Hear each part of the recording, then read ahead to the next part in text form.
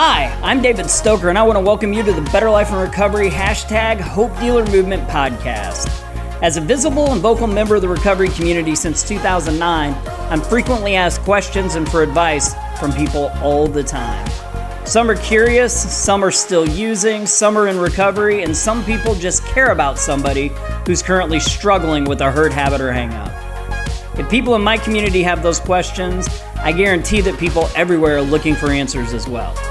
We started this podcast to give you answers and support, because not only is recovery real, it is amazing. Hope you enjoy the show. Hi, I'm David Stoker, and I want to welcome you back to the Better Life and Recovery #Hope Dealer Movement podcast. Today, I am here with one of my friends from Springfield, and we are doing a 10 questions with a person in recovery. Adrienne, go ahead and introduce yourself really quick. My name's Adrienne Laswell. I'm 33 years old. I've lived in Springfield my whole life, and I'm living a life in recovery. Awesome. I'm glad you put that in there. That's a nice catch. Is there a better life in recovery? There sure is. So today we're going to be doing 10 questions. If you've never listened to the podcast before, basically many moons ago, probably a couple years ago actually, I put out a question, and I may be redoing questions with the exact same technique, but I said, hey, if you could talk to somebody in recovery, what are the 10 questions, what are the questions you would want to hear them answer? And then I took the list of about 50 questions that had come in, I compiled them, I put them on a doodle poll, put it out there, and these are the 10 questions that people said they would want to hear. So now that you know a little bit about 10 questions, let's just jump right into it. So Adrienne, why did you start using to begin with? I started using drugs because my friends were doing it. They made me feel good. And then I was also attracted to a lifestyle that I only thought happened in the movies. So when you said they made you feel good, what do you mean by that? They gave me looking back, it was really a false sense of confidence. I lost weight. I felt prettier. People seemed to notice me. I finally fit in a group of people that I had never, really felt like I'd fit in my whole life. Okay. So why did you stop then? I overdosed several times, and I just came to the realization I'm 33 years old, and I've spent over half my life in an addiction, and it's time to grow up. I have a 2.5-year-old son that needs a mom, and I have so much, life to give and life to live, and so it was just time to grow up. So what was the first thing you ever tried? How old were you? Just curious. This isn't one of the questions. I'm just curious. The first drug I ever tried was marijuana. But the first, hard drug I did was cocaine.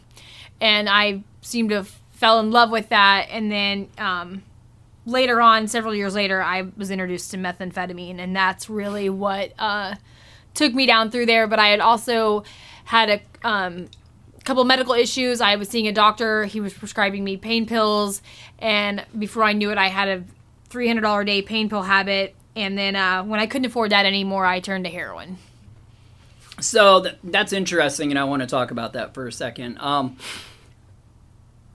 Number one, there's this, I don't know, it's almost a false narrative, I'd say dichotomy. It sounds like that word should fit there, but I'd probably have to look up a definition to make sure.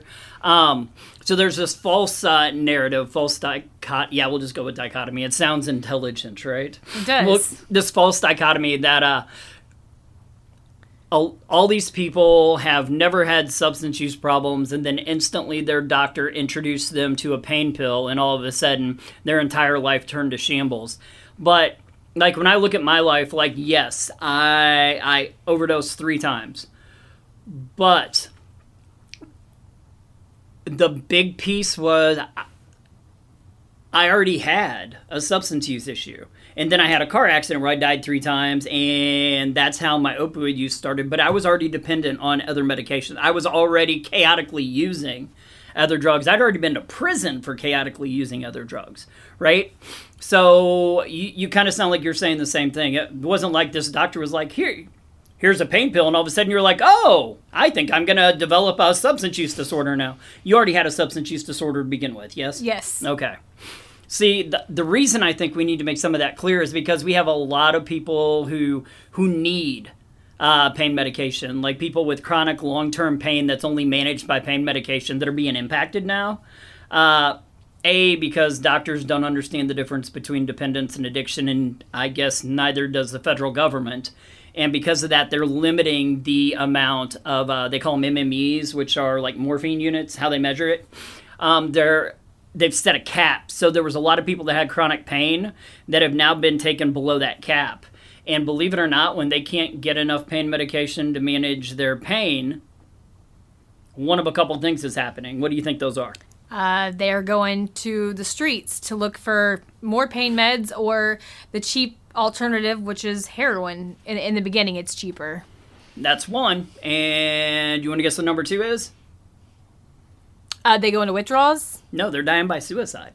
Okay. Yes, they go into withdrawals a lot of times because their body's dependent. They don't have an addiction. They don't have a substance use disorder. They don't have negative consequences, and yet they're using. And in fact, their negative consequences are occurring because they're not able to take the medication that they need in order to give them a better quality of life. So anyway, I always think that's interesting, and I think that's really something we need to work on because we have a lot of people now that are dying by suicide because they're not able to manage the pain they're in, and they lose all hope. So what does recovery mean to you? Recovery means a lot of things. It's a new way to live. It's not just like temporary state of just being in recovery. Recovery to me is like is lifelong. Just kind of like people go on these diets and they're temporary, but like to me it's a lifestyle change in terms of recovery for me. Means I have to. It's not like a state of being. It's like you're renting it, but rent's due every day. So I have to do things to maintain it, like seek my counseling. I go to NA. I go to my outpatient classes. I have changed my friends, my whole life, just everything about it, and I have to continue doing that every day and continue doing those same things to keep it. So what were the things that got you started into recovery to begin with? And here's where I'm going to draw a line. Abstinence and recovery are two completely different things. In fact, I would argue that I know people who are still using who have a better recovery than people that have been abstinent for 10 years, 20 years. So, because recovery, of course, is, well, according to SAMHSA, abstinence isn't even involved in it, right?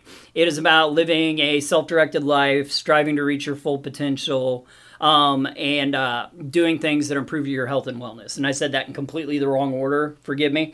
But yeah, so what are those things that got you started moving beyond just going, well, I just don't want to use? Because that's a pretty low, it's a high bar, but at the same time, it's a pretty low bar as far as your life. So I guess what you're asking me is like what is like driving me to do that? At the very beginning, like what were those things that kind of kicked you into recovery to begin with? What were those things that made you go, oh crap, I need to make all kinds of lifestyle, like you said, lifestyle changes, not... Overdosing, of course. It's not fun. It's scary. And my parents are raising my 2.5-year-old son right now, and he doesn't have a father, and my mom and dad are older, and my mom's health is failing, and like I have to take care of my son. I have to be a mom to him. I mean, that is what's driving me, really. And then I have had run-ins with the law. I did get in some trouble, and I've realized that I have done several, bits in prison, and this time when I got in trouble, I'm facing severe consequences that could put me away for a very long time with my criminal history, and so I don't want to die in federal prison. I'm pretty intelligent. I have some college. Like, I just took I don't really know, I don't fit like the mold of coming from a broken home. I don't have a lot of trauma. But like, I just have to, I have to be there for my son, and I don't want to die in prison. Yeah, I don't think anybody really wants to die in prison. Just like I don't think anybody ever wants to have a substance use disorder. Yeah. I mean, I don't even think that was a choice back in like kindergarten when they're like, what do you want to be when you grow up? I don't remember convict or substance use disorder anywhere on there. Yeah. Yeah, those weren't options we got to choose from. Unfortunately, I think sometimes we're pushed towards that. So, and I don't know, I've got to ask that question because there could be multiple meetings. When you said your son doesn't have a father, does that mean he's not in the picture or does that mean he's no longer alive? He's not in the picture and probably won't be. Okay. Thank you for clearing that up. I didn't know. So yeah, absolutely. So in early recovery, what helped you maintain the most? The want to change my life, and I will also say I am on the Vivitrol shot, and that helps. I know it's not long term; it's short term, but it has helped me keep my thinking straight, my cravings down, and it just kind of helps me going in the path opposite of where I came from, the streets. It just helps keep me focused. But that's really one of the main things. So can I ask you, why is that? Why would you call that a short-term solution? Well, because I can't be on the shot forever. It's like a 12-month program, really. I mean, I think I could take naltrexone, but I know the shot is like a year, as a 12-month program, from what I understand, and so that's not forever. But I feel like it's enough time. A year is not very long in the grand scheme of things, but it is hopefully long enough to get me, where I need to be in my head, and then like building a foundation with NA and AA, and like, right here at SRCC, like a new group of friends, new places to hang out. I'm hopefully getting ready to start a new job. I want to go back to school in the fall, and that's helping me get there. Yeah, and they have like a behavioral health program that you can take at OTC that's pretty short, that puts you right into doing behavioral health when you graduate. Yeah, I've had some friends that have gone through that. But anyway, yeah, because that puzzles me. When I hear medication, and I know a lot of times people think of it as short term, I don't think of medication as short term. I think of, I used to. I used to think of, back in the day, I used to think, actually, I had a pretty twisted philosophy. I was one of those people who worked a humble program where I felt everybody's recovery should look like mine. So therefore, I thought everybody should just be abstinent. And then I realized that, like I said, abstinent was a really low bar. And I started realizing that I was running into old heads in the rooms that were, call them dry drunks and dry bags, whatever that. I mean, they're miserable. All they do is complain. I mean, they're 20 years in, and every Monday, all I would hear was them talk about how they almost relapsed over the weekend and how much they want to use. And all I could think is, well, I don't want what they got, Yeah. Maybe there's more to this. And for me, for some people, they find it in the rooms. For me, I found it outside of the rooms. But I found that desire to want to live a better life. And then I found a mentor that actually was doing everything I had, because I got to a point where I'm like, well, just being abstinent sucks, right? And I realized that I had a friend, though, back when I was still caught up in my pride. And I don't know, I'll tell a little story. So our judge, I was a treatment court therapist, and the judge had said, okay, we're going to have to start letting people come in with medication. And I'm like, that's fine. I was thinking mental health medication. She's like, well, like methadone, Suboxone. And I'm like, that's the dumbest thing I've ever heard. Give people a drug to get them off a drug. And then I went to one of my partners who had a few more years in the program than I did. And I was like, this is the dumbest thing I've ever heard. They started telling us that we have to allow people on medication into the treatment program. I said, everybody should just stop the way we did. And he said, what do you mean we did? And I'm like, well, everybody should just stop using drugs like you and me. And he was like, David, I'm going to tell you something that nobody outside of my family knows. And he was like, I've been on methadone. At the time, I think it was for 6 years. He's like, I'd been on methadone for 6 years. And I mean, he sits in the rooms, he chairs meetings, he has his own business. His income is 6 figures, and he's been his kids' like Pee Wee football coach. He's been his kid's T-ball coach. I mean, he's been there.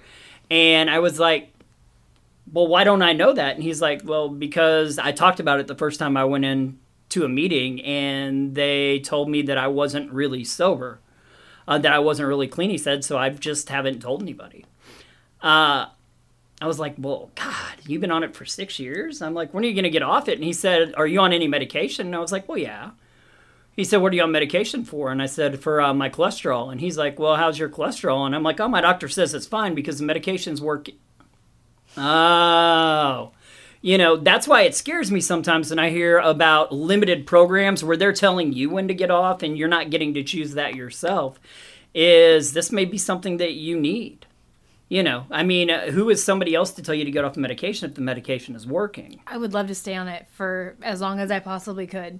So why is that? I mean, can I ask you, I don't know how many people are familiar with Vivitrol, which is the 1 month long shot version of naltrexone. Yes. But tell me what it does for you and why you like it so much.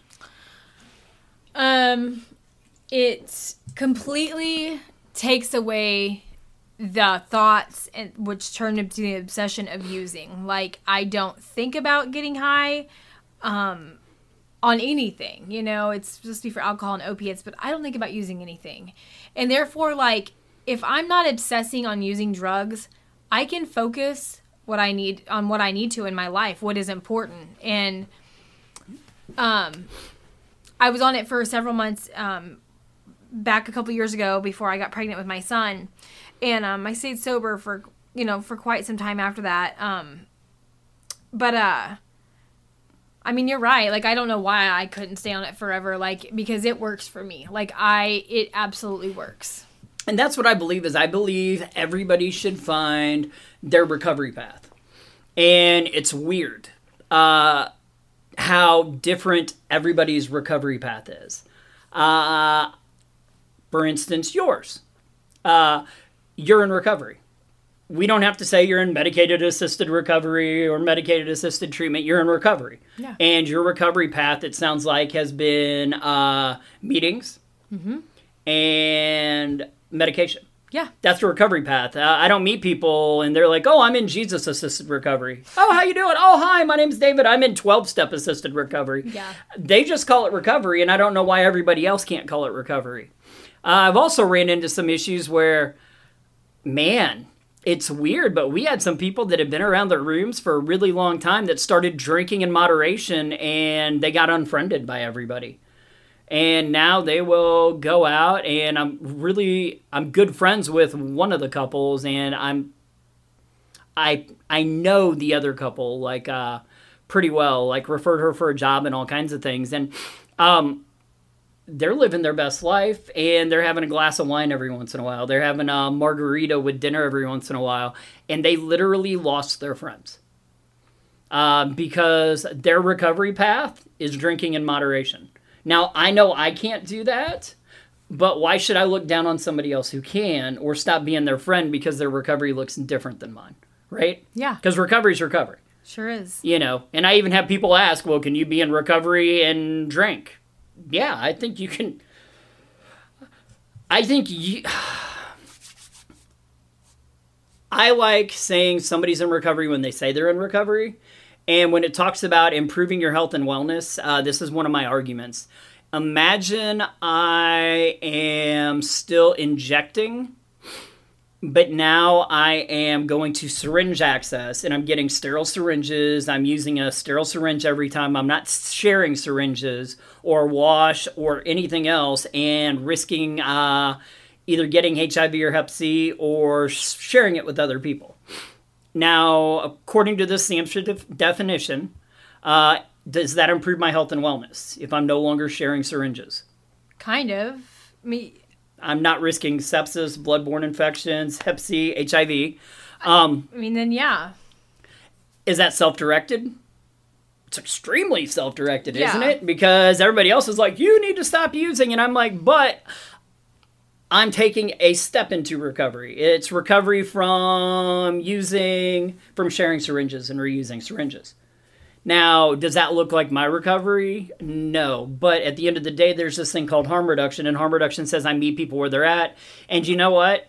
If you're still going to do sex work, can we at least make sure that you have condoms that you're using and that maybe you have a spotter or somebody to help keep you safe? Right? Yeah. So if you're still going to continue to use methamphetamine or heroin and inject it, can we at least provide you with something? Even if you're snorting, can we provide you with a straw and some other things so that you're not sitting there sharing a straw and possibly getting Hep C that way? Right? Yeah. So it is helping people where they're at, meeting them where they're at, and seeing if we can meet any of their other base needs. Okay, you want to use, but I mean, you're sleeping at a bando's. Would you like help finding a place? Hey, you know what? I'm still going to use, but I'd like to find a job. Okay, let's see if we can help you find a job, right? Meeting people where they're at and saying, what would you like to work on? And sorry, that's a rant. I'm going to put that in my back pocket and stop. But it puts a different perspective than most people have on things. It really does. Well, how many people, say in the rooms, feel like if you're taking any type of medication, you're not really in recovery? I mean, I think there's quite a few. You know, especially around here, I've run into it a lot. And who is somebody else to define your recovery? I may not be recovered by your standards, but it's funny, like I said, how many people work they say I work a very humble program, but your recovery has to look exactly like mine. I mean, if you're not, and it's weird. I always say I'm too Jesus for recovery people and too recovery for the Jesus people. So I've got one side that is like, well, if you don't pray to Jesus and you don't read the Bible every day, then you're not really going to keep your recovery. And I've got the other side that's like, if you don't go to 12 meetings a day and you don't work your steps and you don't have a sponsor, you're not going to stay in recovery. And the truth is somewhere there in the middle. And my hope is that over time we can bring those people together and make them realize that, you know what, your way is highly effective for you, but let's not trash other people's methods and tell them that it's not effective for them because they probably know themselves better than you do. Yeah. Right? Yeah. So, anyway, sorry. Yay! What's the most important thing you've done for your recovery? In all honesty, it's gonna have to have been, I guess, really getting into an inpatient treatment after detox and getting on the Vivitrol shot, because that is detrimental to me in my early recovery to keep me on the right path. Because if you were using opioids, you have to wait, is it 5 to 7 days before you can get the Vivitrol shot? I mean, that's what they say, but if I would wait a little longer, because if not, it can be a little rough. But, I mean, yeah, like I waited, I did a rapid Suboxone taper when I first got to inpatient treatment, and that was about 7 days long. And then I had to wait 14 days for the buprenorphine to get out of my system to start the Vivitrol shot. So you got to go through withdrawals. A little bit. I mean, so did the taper help? It did. Kind of took the edge off of how severe the withdrawals were? Yeah, it did. I still had like, some withdrawals, but not near as bad as they could have been. Okay.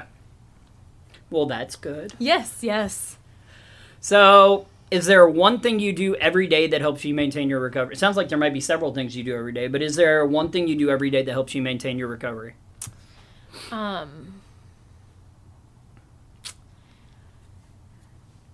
Every day, say a little prayer for you. You're fine. I live in a sober living house, and so I would say, that's a hard one to answer. You're the only one that can. I know. Every day I surround myself with like-minded people, for the most part, and who hold me accountable, and I hold them accountable, and that is my daily, that is my biggest thing right now. Like, for my daily maintenance is being in that sober living house. Like accountability partners, accountability buddies. Yes, Woo-hoo! I know that's right. Alrighty then. That's awesome. So, what is it that keeps you from going back to old behaviors?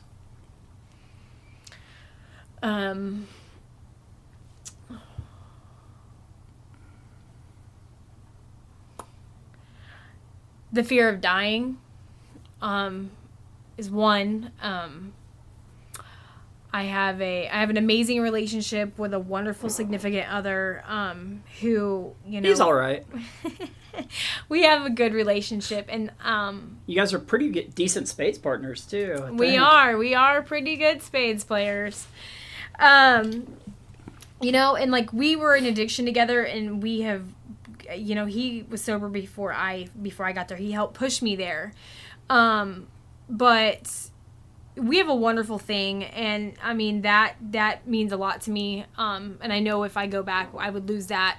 I have a wonderful family and a wonderful son, and I've came a long ways. And like I said, I fear also my trouble with the law, but I just have a lot of really good things going right now that I've never had in my life, and I don't ever want to go back. Alrighty then. Does that make sense? Yes, it does. So you were in a relationship, because there's also different relationships, right? Mm-hmm. So you're in a relationship with somebody that you actively used with and partied with? Mm-hmm. Were you guys in a relationship back then? Yeah. Okay. And then you guys just carried the relationship through. So he stepped into recovery while you were still using? So I'll give you a little background. Hope he doesn't mind. So if he does, we'll just pull him on one of these and he can spill some stuff too. Okay, I like that. He when we got together, he was on parole, and then we met, and it was what it was. And then he went back to prison. And so while he was in prison, I naturally sold him a dream, telling him I was getting clean, I was going to get clean, we were going to have a different life. And I was lying to myself, and I was lying to him. But to him, it was real.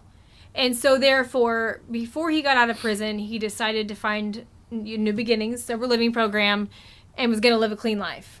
Got the Vivitrol shot before he left prison. He gets out, and I'm not clean.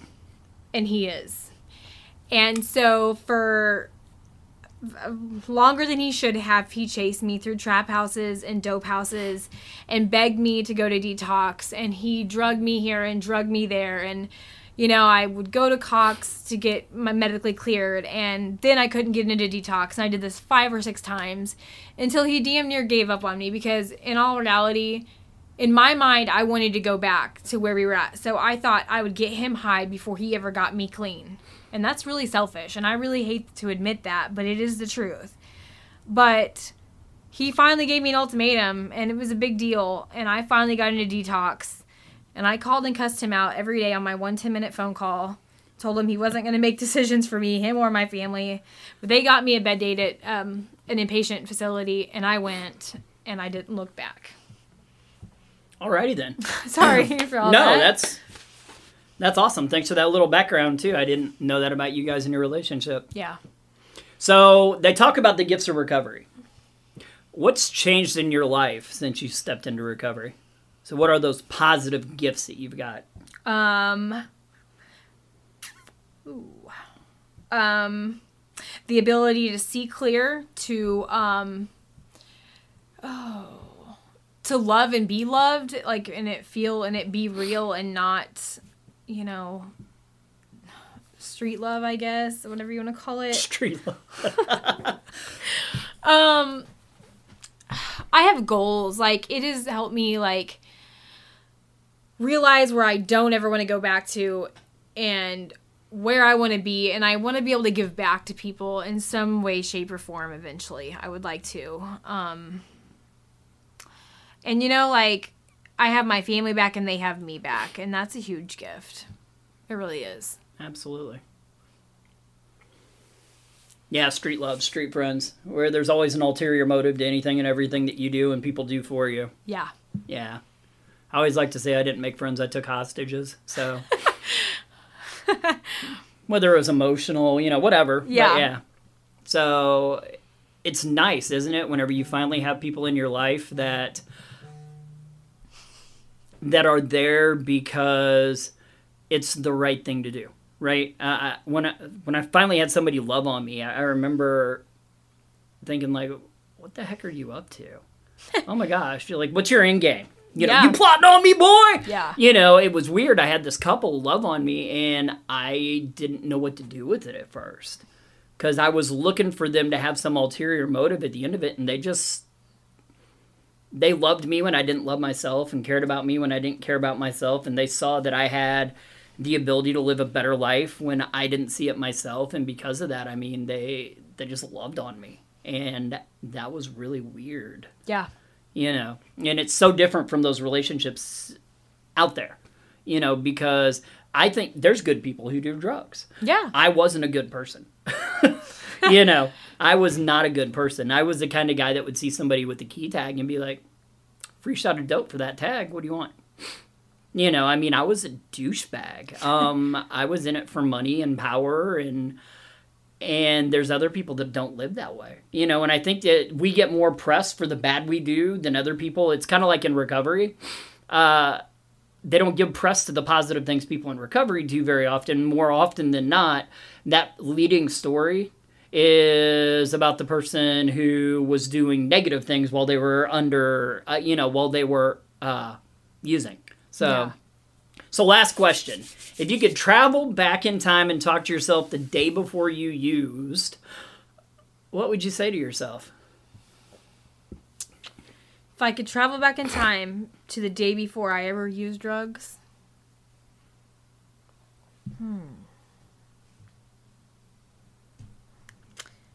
You know, I want to say I would tell myself, don't do it. This is what's going to happen. But in the same sense, like the experiences, everything that has happened for a reason. I try not to have a lot of regrets in my life. I mean, I have a few. But everything that has happened to me and that I've put myself through and others have put me through has brought me to where I'm sitting right now. And I don't really know if I would go back and change anything. That's a hard one. That's like that's super hard to answer.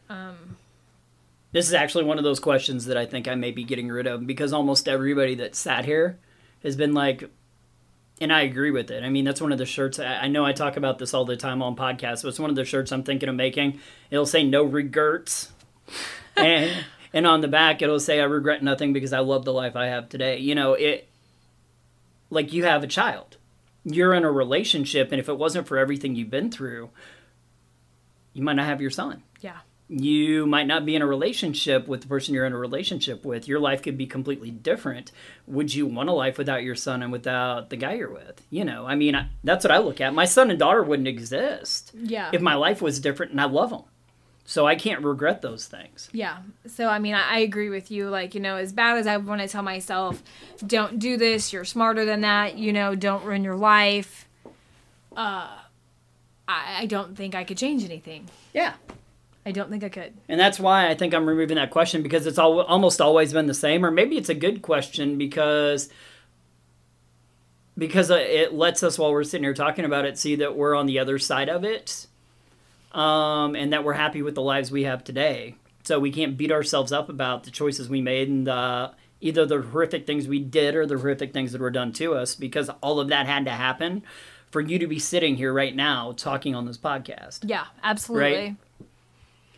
Well, Adrienne, I typically leave with something and then ask the person with me for a last thought. I just want to say, hey, you know what? We're seeing tough times right now. I know here in Springfield, Greene County, like the first 6 months of 2020 compared to 2019, we more than doubled the number of people who died from opioid overdoses. And I think a lot of that is due to lack of information. I think we don't have enough Narcan out there. People aren't as aware of the Good Samaritan bill as they should be. And, you know, I think also the stigma that exists stops people from asking for help because they're afraid of how people will look at them and treat them after they know they have a substance use disorder. Especially with, you know, one of those harder drugs. It's weird. Like alcohol kills more people than all the other drugs combined. But you were to walk into work on Monday and be like, oh my God, I was so drunk, I don't know how I got home, everybody's going to laugh and clap you on the back. If you're like, oh my gosh, I shot up heroin on Saturday, they're going to fire you and you're not going to have a job.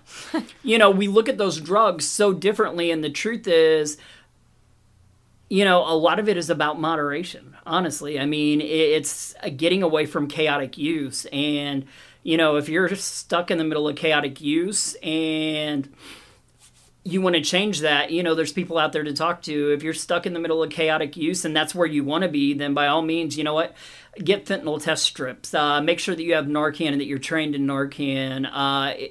Especially now that we're starting to find it in cocaine and we're starting to find it in methamphetamine supplies in trace amounts. It takes very little fentanyl to kill somebody, especially somebody who's opioid naive.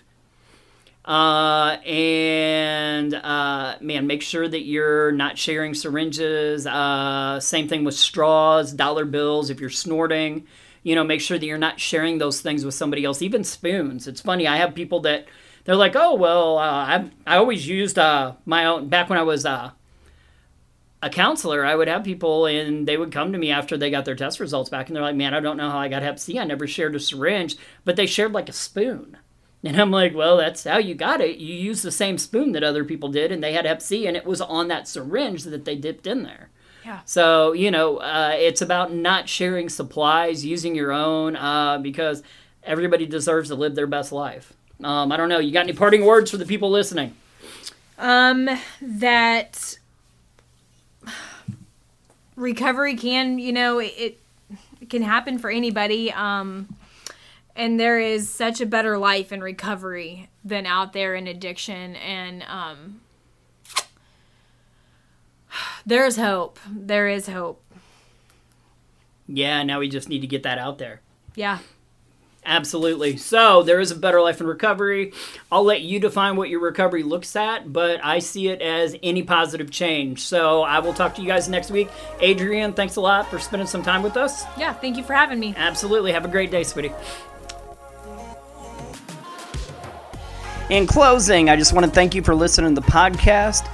Please join us every week for new episodes. If you want to connect with us further, if you have any questions, topics you'd like to hear in the future, or maybe would like to be on the podcast sometime, you can connect with us at betterlifeandrecovery.com. There's a Better Life and Recovery page on Facebook, or you can, we're on Twitter, BLIR_NPO. Also, this podcast is part of the Studio DNA Podcast Network. You can find out more about the network at studiodna.media. Thanks a lot. Y'all have a great week.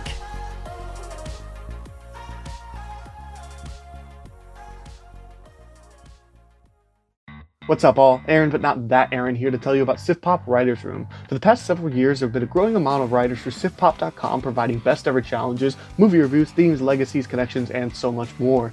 SIFPOP Writers Room is where that all comes together, giving a voice to those words that you read. And on the show, every week is excellent, getting to chat such a wide variety of movies with a wide variety of movie lovers, and I'm really having a lot of fun with the show, and I just think that you would too. So check out SIFPOP Writers Room wherever you listen to your podcast, and we'll see you over there. Just remember to knock first.